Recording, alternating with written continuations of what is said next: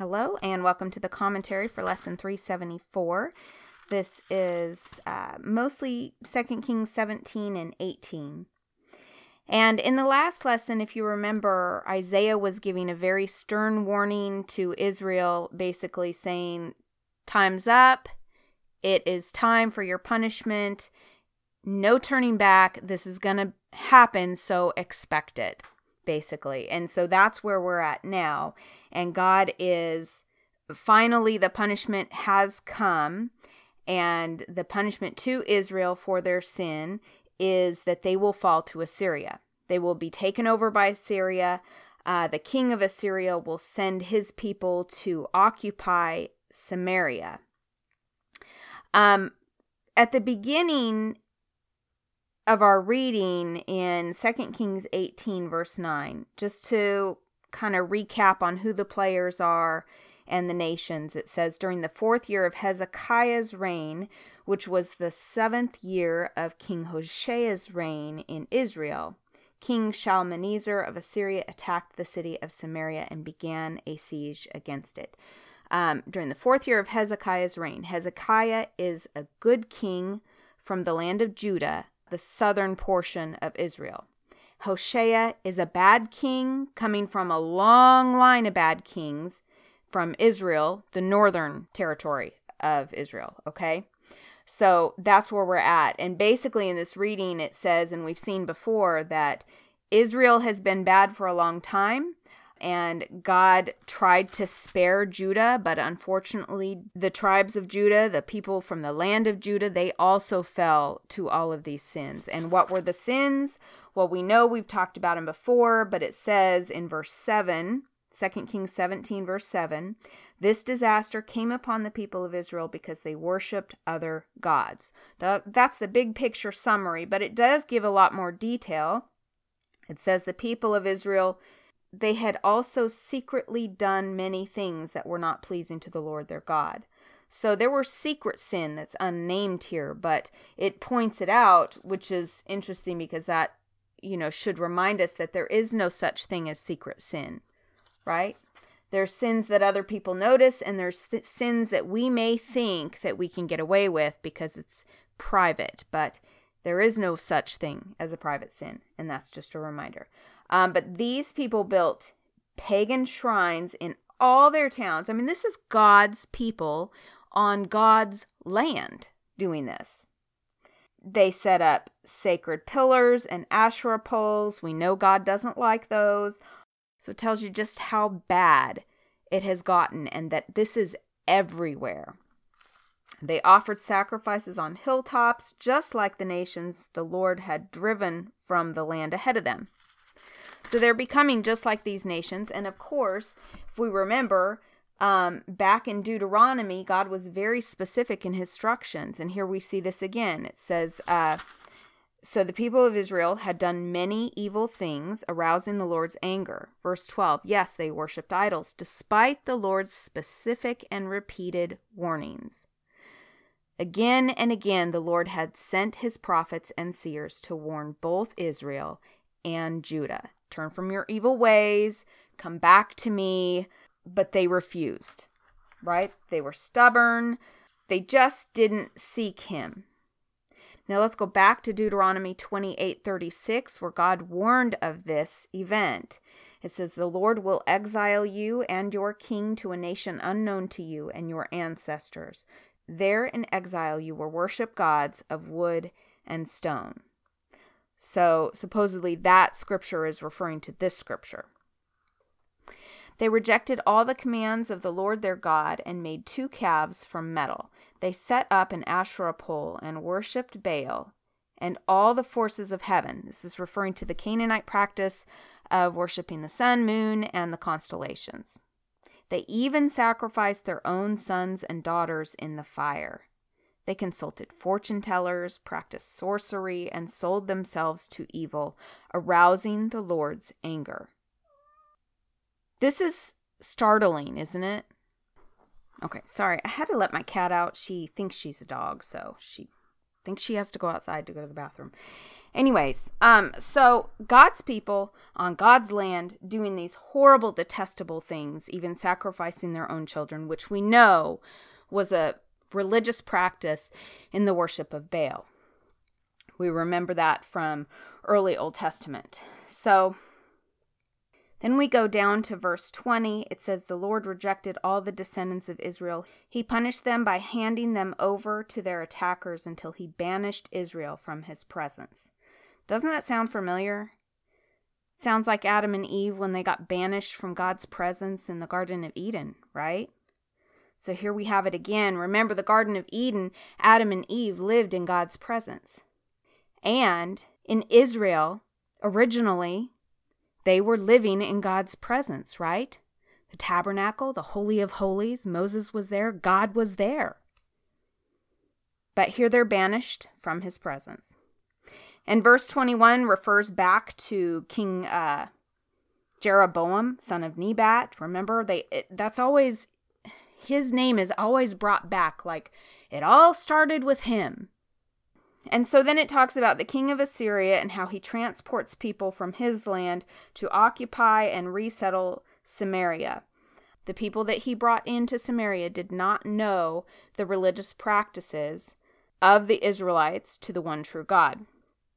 Well, their religious practices were all a mess anyways, but because God sent lions to destroy them, because they were not worshiping him correctly, the king of Assyria says, okay, so we don't want that to happen anymore.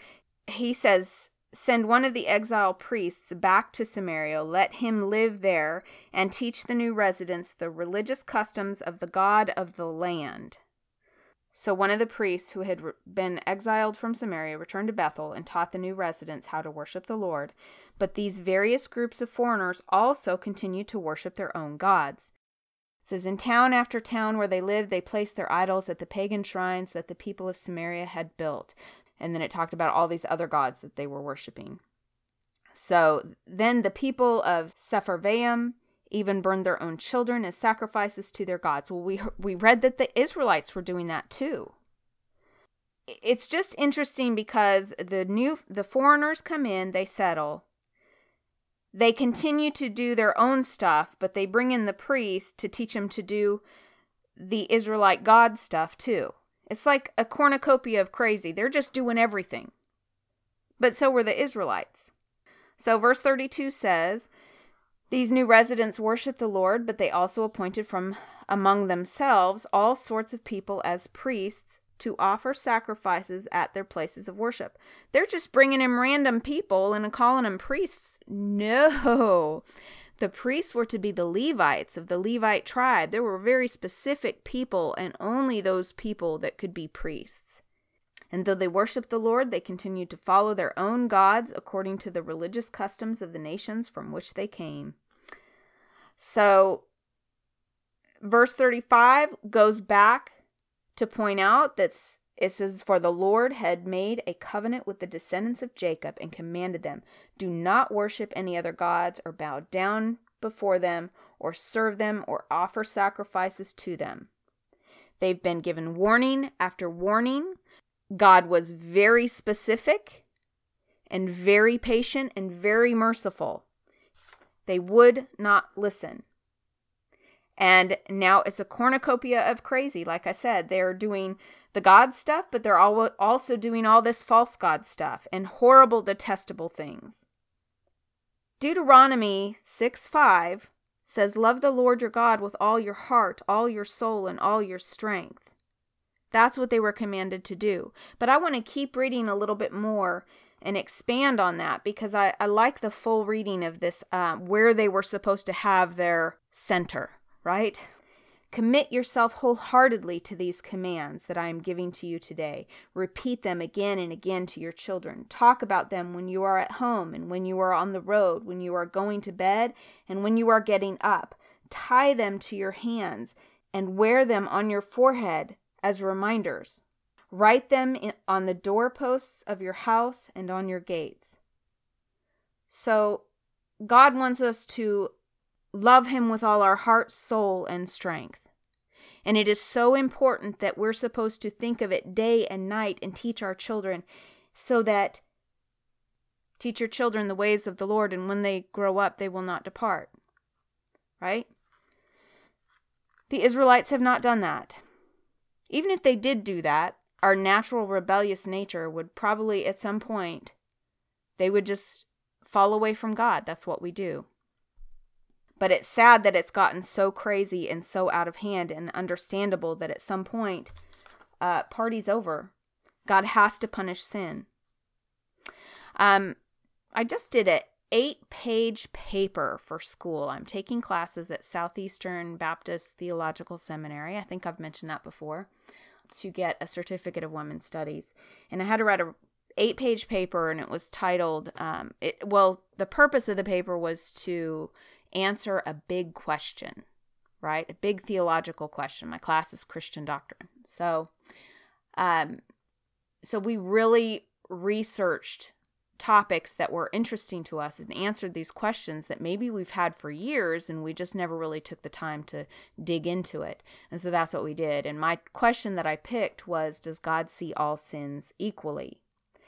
And, you've been studying the Old Testament with me, so you know that God does not see all sins equally. He's pretty clear that certain sin, arouses God's anger more than others. He's patient and merciful to a point, but certain things seem to set him off, and he gives warning and warning, but then he's like, that's it, right? Worshipping false gods, murder, sexual sin, those all upset him more than little sins. However, so we know that he doesn't see all sin equally, but there is also no insignificant sin, right? No sin is so small that it doesn't matter. It all separates us from God.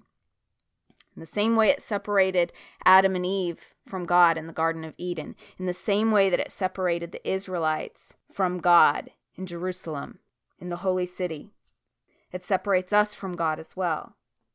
So there is no insignificant sin, but there is also no sin that's so big that he cannot forgive it, except for the sin of unbelief, right? If you don't believe it, why would he offer it to you if you don't even believe it? That makes sense to me.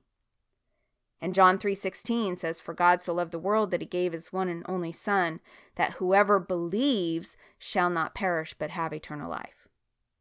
You have to believe. So I tied it all up with a bow just to say that, God does not see all sins equally. And the reason I felt that was an important question is because we see so much and we hear so much, and I think I've even said it. Well, your sin, all sin is equal, and I sin and you sin and we all sin, and it's all okay. No, it's not okay, and it's not equal. My being jealous of my neighbor's car is totally different than someone murdering someone, right? We know that instinctively, don't we? But even though God does not see all sin equally, he does forgive all sin equally. All sin, regardless of how big or small, separates us from God, but he offers redemption through Christ so that all can be saved.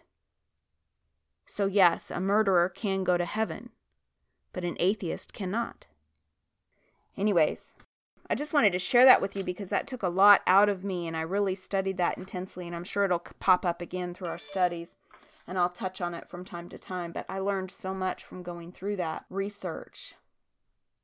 So let's figure out what the takeaways are for this lesson. I think one of the takeaways is no such thing as secret sin, right? I think this passage also tells us that, sin always brings consequences. Even with the redemption of Christ, right? Even if we repent and we're forgiven, there are still earthly consequences. Some are irreversible, and sometimes they even affect future generations. That's on us. We are clearly not to put any other god before him. And I think it's safe to say that none of us struggle with the sin of sacred shrines or Asherah poles, right? None of us worship the sun, moon, and constellations. But I know of people who have gone to palm readers or tarot cards or fortune tellers. God clearly tells us in this passage that he doesn't like that. So when I come across those things, yes, this is Old Testament hardcore and Jesus was a total game changer and we're forgiven, but why would we purposely do something that we know God does not like? I can easily avoid those situations. I won't go into those places.